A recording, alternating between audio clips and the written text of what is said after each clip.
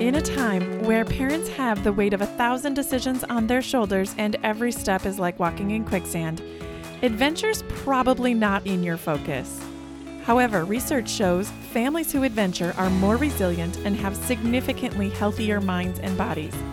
The purpose of this podcast is to help families connect through simple and authentic adventure experiences. Welcome to Ordinary Sherpa, your online community designed to help you connect, reach your summit, and create meaningful adventure experiences with your family. Hello, and welcome to Ordinary Sherpa. I'm your host, Heidi Dusick. I am coming down from a pretty intense and yet completely fulfilling weekend. I attended TravelCon this last weekend in Memphis, and it was the first conference that I had ever attended really based for travel content creators. And all I can say, it was completely nourishing for my soul. And I know there's a lot, coming out of whatever that thing was the last couple of years and connecting with people and finding a group of people that kind of get what you're doing and what you're working towards and what you're passionate about. It was really fun to find a group of people.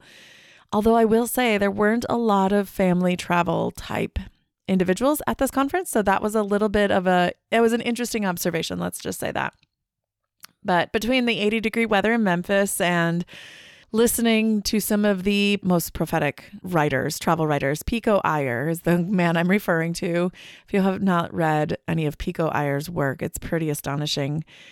He truly was the cost of admission for me. I was really looking forward to that. But there was other breakout sessions too, like monetizing a travel website, being a successful digital nomad, learning how to pitch to brands. I don't know, just a lot of really interesting things and really fascinating people to talk to. Pauline Frommer was also a keynote, and her dad started the Frommer's travel brand, which creates guides. I mean, they have millions of visitors every single day, and they started back in the 1950s, I believe, or actually even earlier than that. So truly just people that have been around in the industry.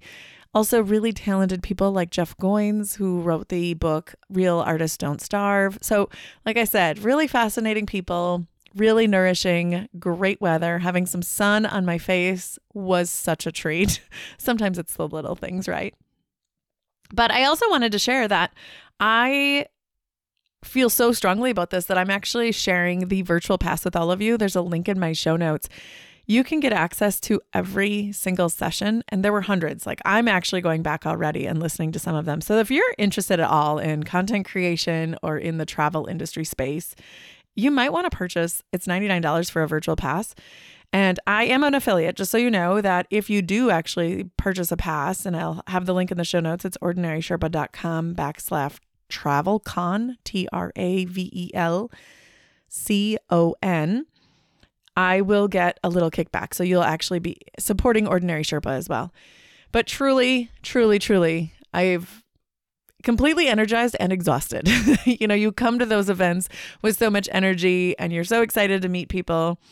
And I got home really early, like 2 a.m. early on Monday morning, and then went to work. So overall, I'm tired. And if anyone wants to help kickstart me into May, which May is going to be a huge month for us. I have over a dozen podcast recordings scheduled. I have the book launch. If you aren't familiar, if you haven't been following along, Beyond Normal, a field guide to embrace adventure, explore the wilderness, and design an extraordinary life with kids, is launching on May 17th.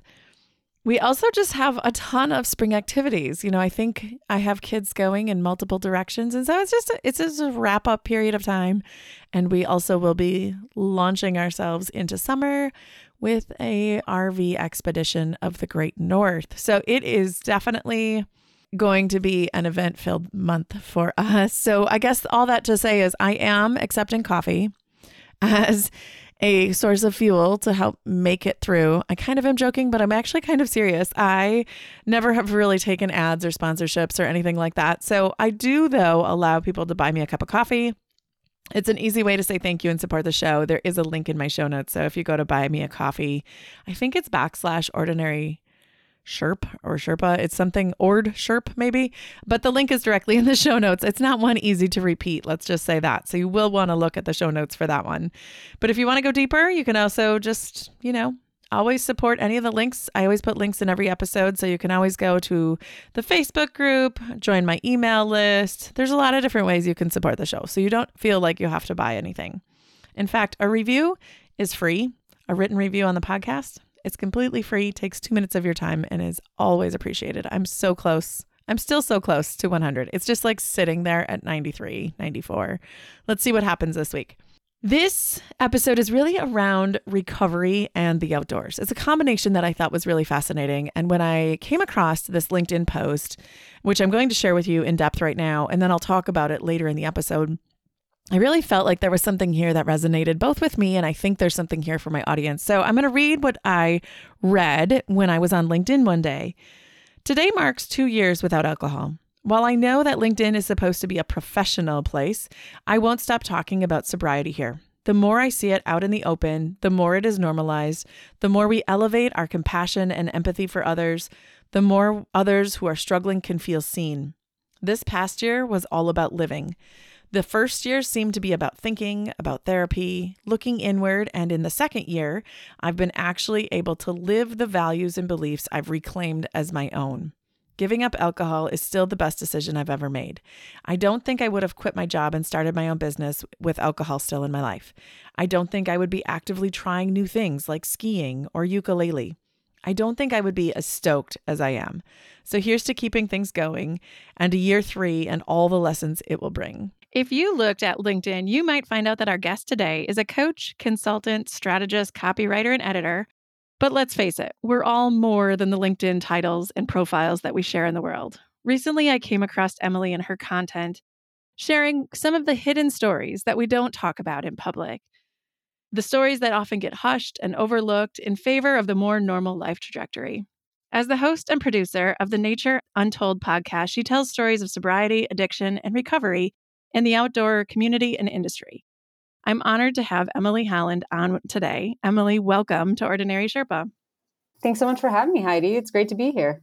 Yeah, and I want to go back to this LinkedIn thing because this is really how I came across you. And if you don't mind, I'm going to share just a tidbit of something you posted a couple months ago that really intrigued me and I thought gave voice. I work full-time in community development work. I see and hear the stories of sobriety and people in recovery. And so I just want to kind of highlight this because I think it's really profound. Today marks 2 years without alcohol, and I know that's maybe not professional to share on LinkedIn.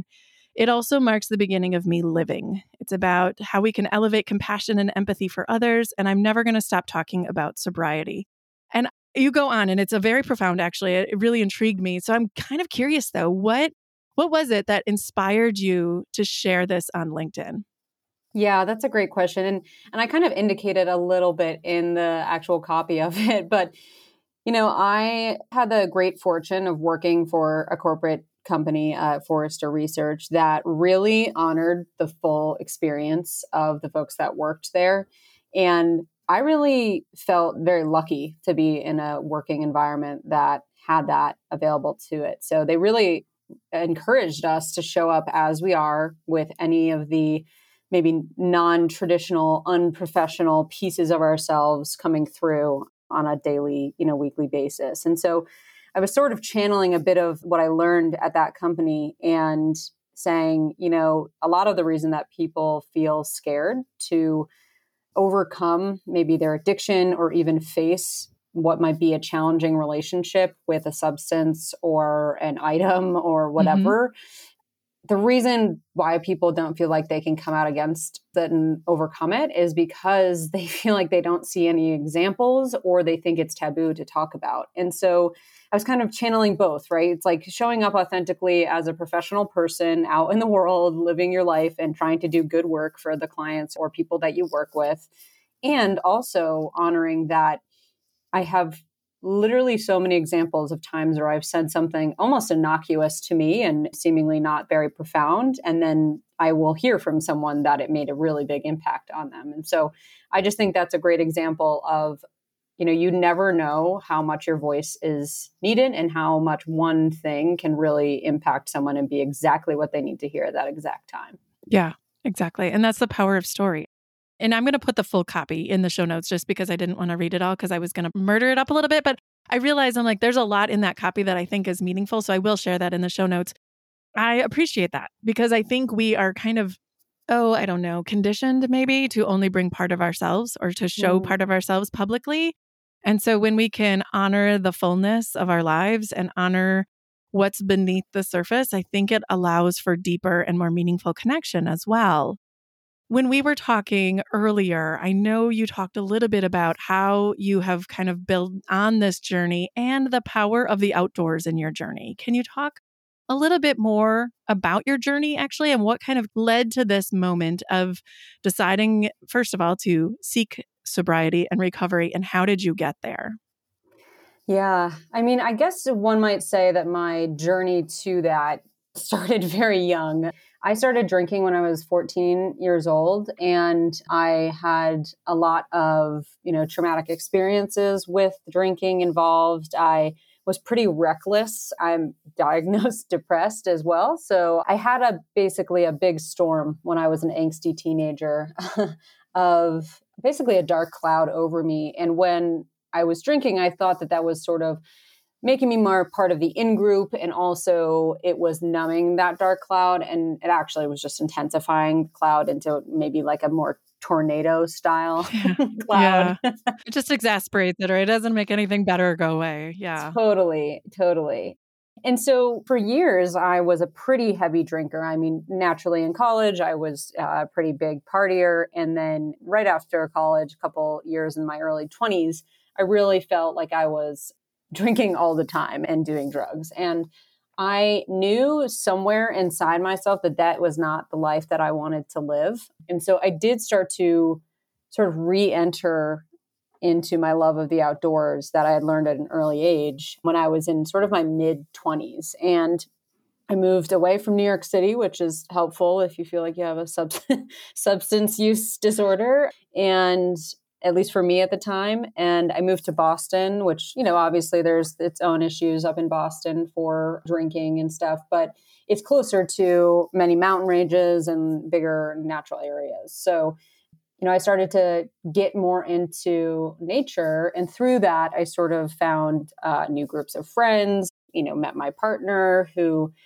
we met at work, but we both bonded on loving going outdoors. So all these things sort of happened in my mid to late 20s. And eventually I got to a point where we were moving to Colorado and we wanted to be very intentional about where we lived because we were sick of, driving 3 hours one way to get to the mountains. We wanted to live in it. And I wanted to be really intentional about that move and use it as an opportunity to reset a lot of the damaging narratives I was having with myself. And so I went back to therapy, a very intensive therapy when we got here a couple of years ago. And as I was sort of working through some healing of, familial things and traumatic experiences that I had and some eating disorder stuff, just a real cocktail, if you will, no pun intended. And it became increasingly obvious to me that a big part of my emotional turmoil was my relationship with alcohol. And at this time, I wasn't using it a lot. Like I would have 1 or 2 drinks if we went out. And usually that was just on the weekends, very minimal drinking. But I noticed that when I did it, I was different. I was more emotionally reactive. I questioned, people's intentions a lot more irrationally. I was not nice to myself, meaning I would have, damaging conversations with myself about my body or my life or my career. And it just got to a point where I was so sick of having the conversation with myself of, you shouldn't have drank that much last night. Why did you drink that much? Or when I'm going out, like, you're only going to drink this amount. And then if I drink more of that, I'm always calculating all these things that just took up so much of my brain space. And I was just done. So I wouldn't say that I was at like a physically dependent space when I decided to stop. And in fact, I never thought I would be like continuously sober for a long time. I just said, I'm going to take 3 months off and see how I feel at that point and sort of reflect on it. And now it's over 2 years later, and it is something that is really important to me. One of my biggest things that I would say I can hang my hat on as far as like a reason for the good things that have happened in my life in the last 2 years. And at the same time, it's not the entirety of my identity as well, which I think is quite important, at least for me in my own path with it. Yeah, you mentioned a couple things I want to pull. So I want to start, first of all, congratulations, because I think the active choice that you made to seek sobriety and maintain it, even after a 3-month experiment, I think is extremely, I know how hard it can be, right? And it's easy to fall back into those when the opportunity presents itself. So I just want to say kudos, congratulations. And I really applaud Thank you for you. taking the courage to try it and sustain it for over 2 years. I think one thing that you said that was really important was you wanted to make space in your brain. So it's almost, and I think about this a lot because sometimes people are like, well, how do you find the time or how do you, have these good ideas or good experiences? And I think one of the things you mentioned was like, well, if I get rid of some of the stuff I don't like, I can make space for the stuff I do like. Is that kind of a fair, like, by opting out of alcohol, you were making space for the things you really could thrive in your life? Is that what you've discovered through this? Yeah, I don't think at the moment I think I was just too tired, to be honest, Yeah. at the moment. Like, but looking back, that is certainly the case. Like, I wouldn't have been able to leave my corporate job and be in a safe place financially with that and make rational decisions about money and then be able to try to build a business. Like, all of these things are super important within the sobriety journey. Like, I just don't think my brain would fire on the same Yeah. cylinders Yeah. if I was still drinking. And so there's no way that I can say like, definitely if I was still drinking, I wouldn't have X, Y, and Z. I can't say that for sure, but I have a strong inclination that that is the case. And, to be honest, like that is a very similar trajectory to a lot of eating disorder recovery as well. Like we find that when we're in healing from an eating disorder, you have spent so much of your life and your time calculating calories, weight, activity, all these different things, depending on the eating disorder. And then when you feel like you're getting in a better place with it, you have all this time and brain space that needs to sort of be taken up in some capacity or another. Yeah, it reminds me too, not at all related, but somewhat. I'll just go with me for this. I hear a lot of people because why people use, right? Or why do people crave these substances, I think is an escape. And I think people use that for different things. Like, so they might escape life and eat. They might escape life and drink. They might escape life and travel. And I think sometimes we glorify travel as like a safe escape because it's not harming your body. But yet at the same time, I think, is that really what you need right now? Is not that I don't think people should travel, but I do think sometimes the way people glorify travel is actually detrimental in some ways. Like you actually just need to let go of some of the things in your life so that you can make space for the things that bring you joy. It's kind of, this escape versus reset. Like, what if we just need a reset? You don't need to keep escaping your life. Like, let's design a life that you like as opposed to like keep escaping it. Yeah, one thing that's interesting to reflect on within that, I think is a good practice for people to start to have some curiosity around is just if you have a habit or something that you're kind of like, this doesn't really fit into like what I really want for my life.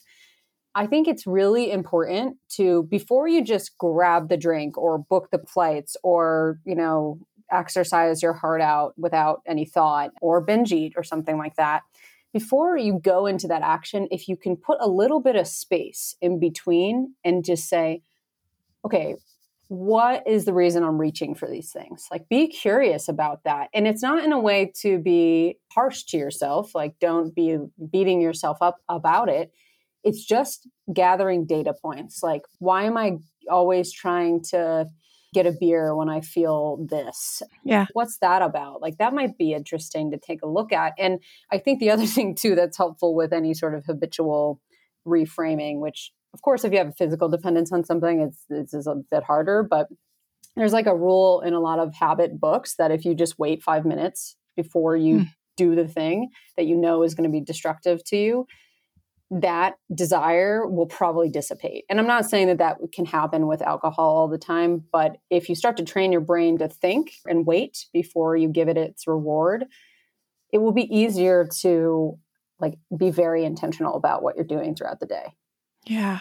It reminds me, I'm going to go off on a little bit different, but that habit, that language, that space that we create between the stimulus and the response, it reminds me of a quote by Viktor Frankl, who survived the Holocaust and was a psychologist and stuff. It's fascinating. He says, between the stimulus and the response is the space, and that space is your power. Right? You get to decide what happens in that space, and that's where your power exists. And I've always loved that phrase as like a visual for me, like, okay, how do I create space between this and this?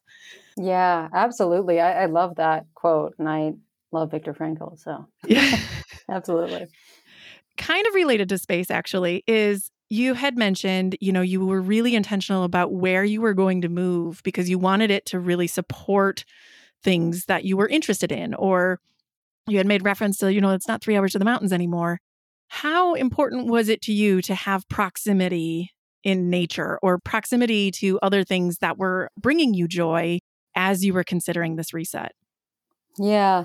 Yeah. I mean, it was probably 85% of our decision was being close to the things that we love to do. And the other thing is that we wanted to infuse it in our weekly practices, not just we have to wait to the weekend and then we go up and it's like this big production, but like I want to go on a hike on a Wednesday afternoon when I feel like it with my dog. Like those types of things were really important in our decision-making process to move to Colorado. I mean, if anyone from the Northeast is listening, they probably know that a big part of the decision was also the freaking winters in the Northeast. Yeah. They're terrible. Yes. And there's not only that they're cold and harsh, it's that it's super gray. And, you get to the spring and the summer and you forget all about seasonal affective disorder. And then you get back into winter and you're like, oh, right, this is terrible here. A thing. Yes. For those, I am a Midwesterner, a fellow Wisconsinite, so I can attest to that. It's hard. It's hard. I do appreciate the seasons and I do love winter, but boy, some sunshine would be fabulous. I want to change gears just a little bit because I know when we were talking, you said growing up, your love of the outdoors kind of made you different and other. Can you talk a little bit about what was that othering aspect that prompted you to retreat, like leave the outdoors as a part of your identity for a temporary period of time? Yeah, great question. I think that, when I was really young, it was just like part of our family dynamic. Every summer we went on one camping trip and we went on one trip to a lake in the Adirondacks called Brant Lake. And we would get like a cabin and we would like fish and boat and swim and hike and all that. So it was really infused in my childhood. And furthermore, I mean, I grew up on a Christmas tree farm. So we were working the land and that was a part of our outdoors experience as well, like helping to fertilize, helping to make sure that the trees are shaped well. A lot of, lawn mowing on the property, like a lot of outdoor labor, if you will. And whether it was true or not, I felt a lot of shame about that, and about having to work the land or about these trips that we would take that maybe didn't seem as like luxurious or wild as some folks who maybe they went to Whistler to go skiing for a week together.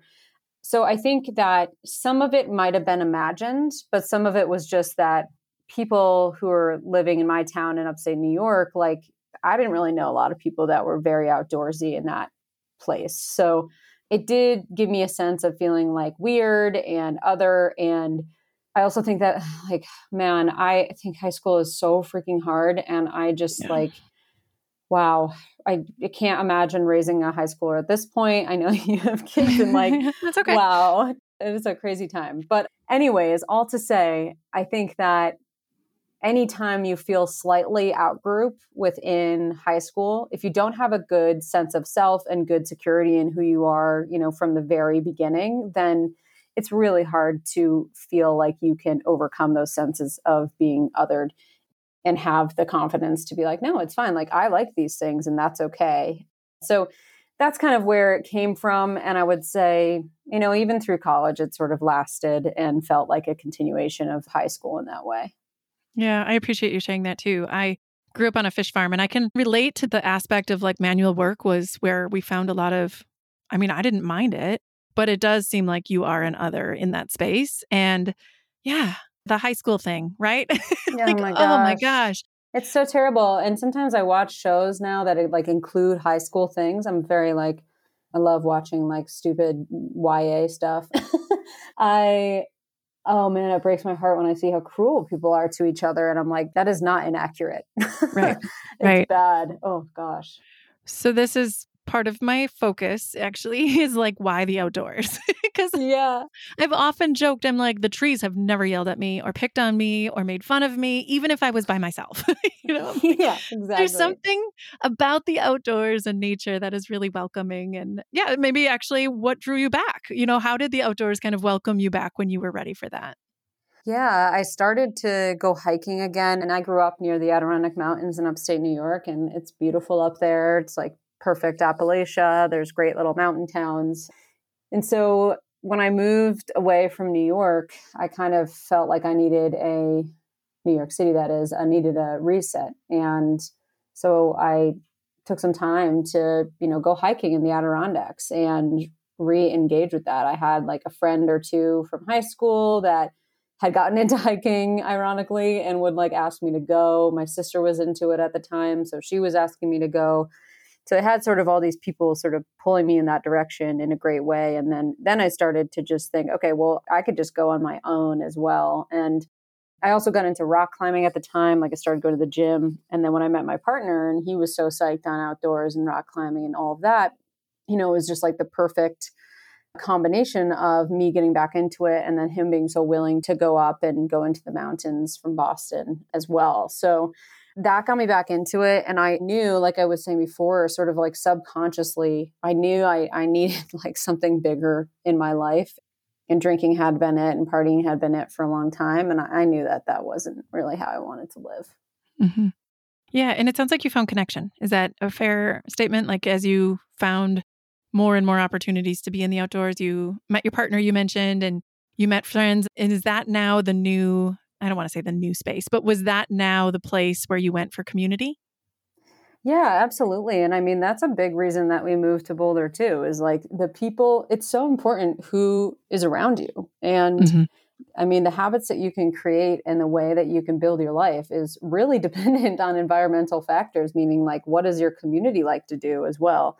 If your community is, going to different breweries every weekend, which like, fair enough, if that's a hobby of yours, then that's what you're going to be more inclined to do. So moving to Boulder that was great for us because we were like, wow, people really love the outdoors here. Like we thought we loved it. They really love it here. So yeah, I think connection is a big part of it. And that's a big part of the stories that we tell on my podcast as well, is just like, that is a big reason for people to be addicted to drugs or alcohol or any substance at all, because they don't feel connection. And then there's sort of this obvious other piece of that, which is like nature is a place to feel connected to yourself, to others, and to like the greater world and global community. I think we sometimes overlook that there are certain things that are maybe softer skills or nice things to have, and we don't maybe give credit to the power of community or the people in our lives and what they enjoy doing. Yeah. Part of the reason I kind of started this podcast too is I know we're a little bit weird, right? I am in my 40s now, so I can welcome that and honor it and like say it with pride. I don't know that that's the same story that my kids have. And so I want to find other families so they see it and they're exposed to it. And we're doing these things together with other families and community. And we see a lot of adults. We see tons of adults, a lot of single adults, a lot of young adults. And I was like, where are the families? And it's getting better. But I think that was one of my, conscientious things is I don't want them to go into high school thinking they're weird because, well, we are. But I Yeah. want them to feel No. included and have a weird tribe with them. And be proud of like, this is the kind of cool stuff that our family does with our other community members. Like, very cool, like being excited to offer that up as something about themselves is, that's what I think is like so cool about the newest generation is they do very much seem way more confident in themselves Yes. and like less likely to allow for any sort of like bullying and things like that. So I do like from a very pulled out view that looks like it's hopeful. And in going back to the community piece, I mean, I was talking about this with a friend the other day, but I am no longer a religious person, but growing up, we went to church for a while. And I recently had the opportunity to go to a progressive church in Longmont called Left Hand Church. And a friend just asked me to go, and I had no plans that night. And I was like, you know what? This is great. I want to experience this. I think it's good to sort of experience different pieces of different religions at certain points in your life. And Mhm.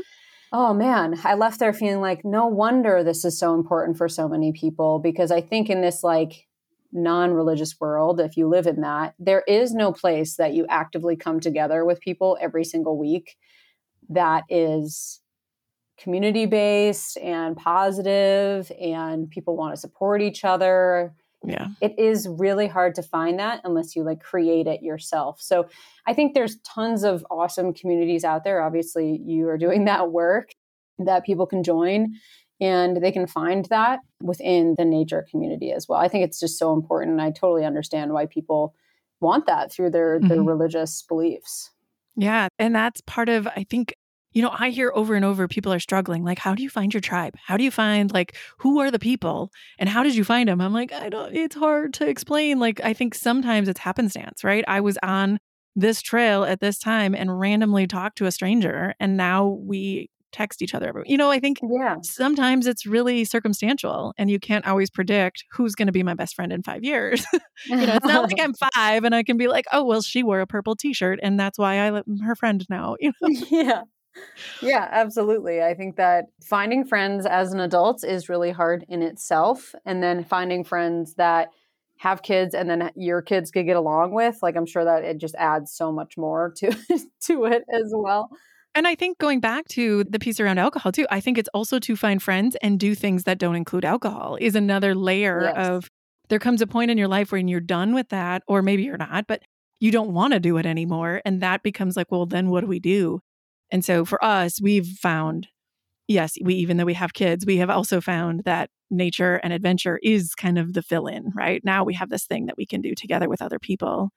It's Yep. helped us, but let's talk a little bit about building community, kind of the stories of the podcast, the development of Nature Untold. Can you just kind of give us a glimpse behind the scenes of like, what was the inspiration that led to this podcast being created? Yeah, sure. So I was co-producing and co-hosting a different podcast when I thought of this called the Stokecast. And I was newly sober and was trying to find, cohesive stories around recovery and addiction and sobriety within the outdoor community, because that is probably the biggest community that I identify with. And while there's some really great stories out there, of random podcast episodes here and there, random articles here and there, things like that, I do think that there wasn't anything that was consistent and cohesive that was trying to just tell these stories on a consistent basis. And so I sort of reached out to different groups and, Facebook groups or whatever, people that I know in the community, and was like, is this something that you would find helpful? And also, am I missing something? Is there something Mm-hmm. already out there? Because I don't want to like recreate the wheel. And ultimately, people thought it would be really helpful. And so I started to interview folks who had some sort of story when it comes to sobriety, recovery, and addiction in the outdoor space. And we were very vague with the outdoor space because it can be people who just like going on like an afternoon walk along their, bike path with their dog, or it can be people who are trying to like ski off of Denali, like there's everything in between. So I just say that because I think when people hear like outdoor industry or outdoor community, sometimes they struggle to see themselves in it. And that is another, thing that we can maybe normalize or take back, is like, if you go outdoors, you're in the outdoor community. And then the other piece of it is we really try to tell varied stories of these types of topics, because in traditional media that's outside of the outdoor community, we see a lot of like, he was drunk driving and he ran into a pole and killed someone and he was in a jail cell. And then, that was his rock bottom. And then he went to AA and now he's cured. Okay, that is definitely one story that is being Right. told, and very valid story. Everyone's recovery journey is their own and is very valid. However, I wanted there to be a place in which more than just the traditional like AA style recovery stories could be told. So we represent things like alcoholism. We talk about drug addiction. We've talked about codependency, love and sex addiction. We did an episode on eating disorder recovery and how that can mirror and sometimes include substance use disorders. So there's a lot of variety, and that was super intentional because I wanted there to be lots of examples for people to think about and call upon. And ultimately, the goals, there's two goals. The first is which is for people in our community to feel heard and understood and seen. Like, wow, I felt that way and I had no one voice it at any time in my life. And I'm so grateful for that. That is the one goal. And then the secondary goal is to really make sure that people who are in the community, maybe they don't identify with these particular issues, but this is a place in which they can learn how to be more compassionate, empathetic community members to people around them. So it's learning how people go through this, maybe what you should say to someone that doesn't include alcohol, or maybe things to take out of your vocabulary when you're talking to someone who, or when you're talking to anyone, maybe doesn't include things about their body, for eating disorder recovery communities. So anyways, I just sort of rattled off a lot. I think it's a wonderful space, and it's been great to sort of see the community come around it.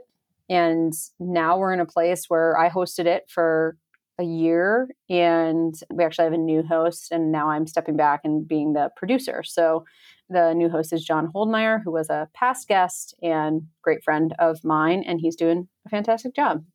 Yay. And I see you really pulling people. And I actually, even in your LinkedIn profile, I see things like this come up where you're encouraging, you're empowering people to tell their stories, you're telling people about podcasts and encouraging them on their journey. And I just see you behind the scenes, maybe even out in front of the scenes sometimes. And I think that encouraging voice is also just very quiet, not from you, but like in the world, right? We don't always see people or expect people to encourage us to tell our stories. And that's so welcome. It's such a nice surprise, I guess I would say, because it's, again, you don't expect people to say, the world needs to hear your story. And if you don't have a podcast, why? Those kinds of things are questions I see you asking. Yeah.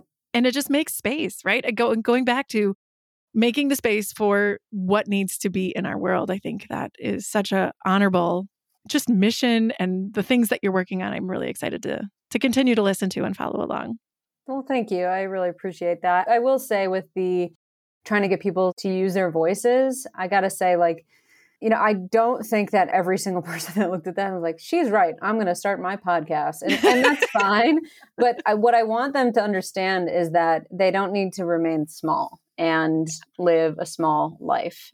I just think that, regardless of who a person is, they have almost an obligation, honestly, to share themselves with some part of the world. That doesn't need to be on the internet. It can be in your local community. But I think it's just, you never know what impact you're having, and maybe someone needs to hear exactly from you.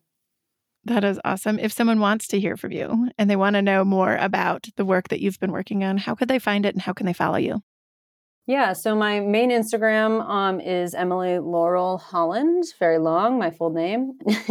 My sort of podcast nerding Instagram is Podcast Nerdery, also a weird name.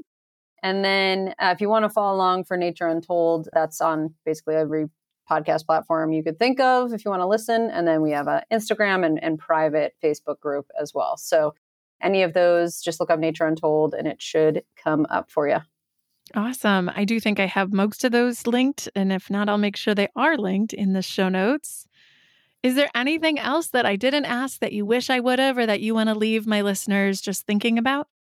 Yeah, perhaps one thing that I just wanted to mention in this connection with nature and community that we were sort of talking about is that I am a firm believer that nature alone will not heal all that ails you. And I think what you mentioned earlier about community is super, super important. So what I'd like to leave people with is find that combination of time in nature and time with community members that feels positive and uplifting. And I think those two things together will be the thing that changes things for you. Well said. Yeah, it's not is one thing, it's multiple, it's but, and I think that's really meaningful and powerful. That time in nature alone will not heal. It's the power of nature plus community really is kind of a magical equation. Yeah. Well, thanks so much for having me on, Heidi. I really appreciate it. Thank you, Emily. Again, you can find her at the Nature Untold podcast. You can find her at Podcast Geekery. You can find her in a lot of different places. All of those are linked in the show notes.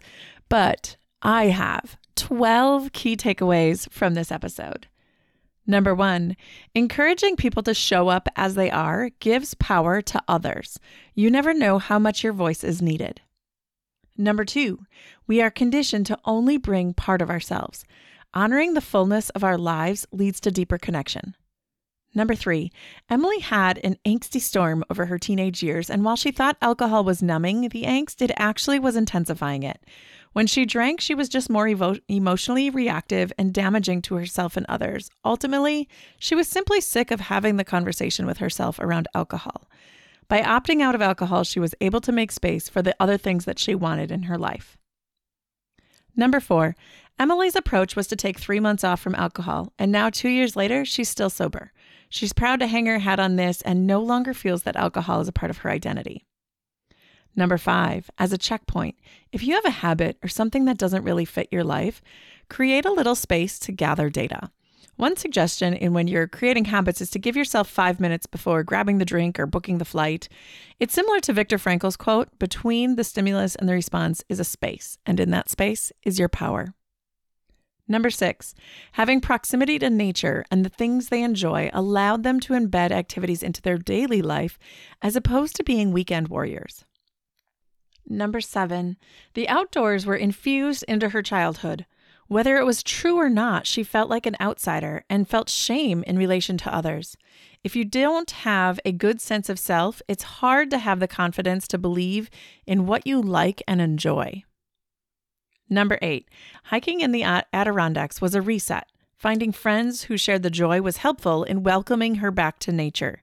It's important to define the environmental factors that clarity around who is in your community. A big reason people resort to drugs and alcohol is because they don't feel a connection. Nature is a place to feel connection to yourself, others, and the greater world. However, nature alone will not heal you and all that ails you. Community is a critical component, so therefore, nature plus community is the formula to define. Number 9, while Emily is no longer practicing organized religion, she finds value in experiencing different pieces of religion. After a recent visit to a church, it was very clear to her why religion is important to so many people. Unless you create it, it's extremely hard to find that level of connection. Number 10, finding friends as an adult is hard. When you add layers of complexity of having kids or exploring life without alcohol, it's even harder. Number 11, Nature Untold is a podcast that tells stories of sobriety, recovery, and addiction in the outdoor space. The outdoor space is a broad spectrum from going for a walk to skiing Denali. It also shares the varied stories of recovery instead of the traditional AA stories that offer many more examples to what recovery can look like. The goals are to see and feel heard, seen, and understood, while also teaching people to be empathetic and compassionate community members. And number 12, not every person needs a podcast, but you also don't need to remain small and live someone else's narrative. This episode was really enlightening. I think it gave voice to some of the things that we don't always talk about, not just even in the outdoor space, but just in life. And I really appreciate Emily Holland coming on and giving voice to some of those pieces of her story and allowing others to potentially see themselves in it. I hope you have an amazing week. We will be in touch. Until then, keep on adventuring. If you found value from today's show, here are 3 easy ways you can support us. Subscribe to Ordinary Sherpa Podcast on the platform you're listening to. It lets the providers know that you're getting value from the show and want to be around when we release additional content. If you feel compelled, leave us a review. 2, find your friends, family, and others you think would enjoy this show and share this episode. 3, and most importantly, join the community of families interested in creating authentic experiences through simple adventures by going to ordinarysherpa.com/community. We want to hear from you and create content that would benefit your family. Thanks for joining us on this journey as we help families connect through adventure.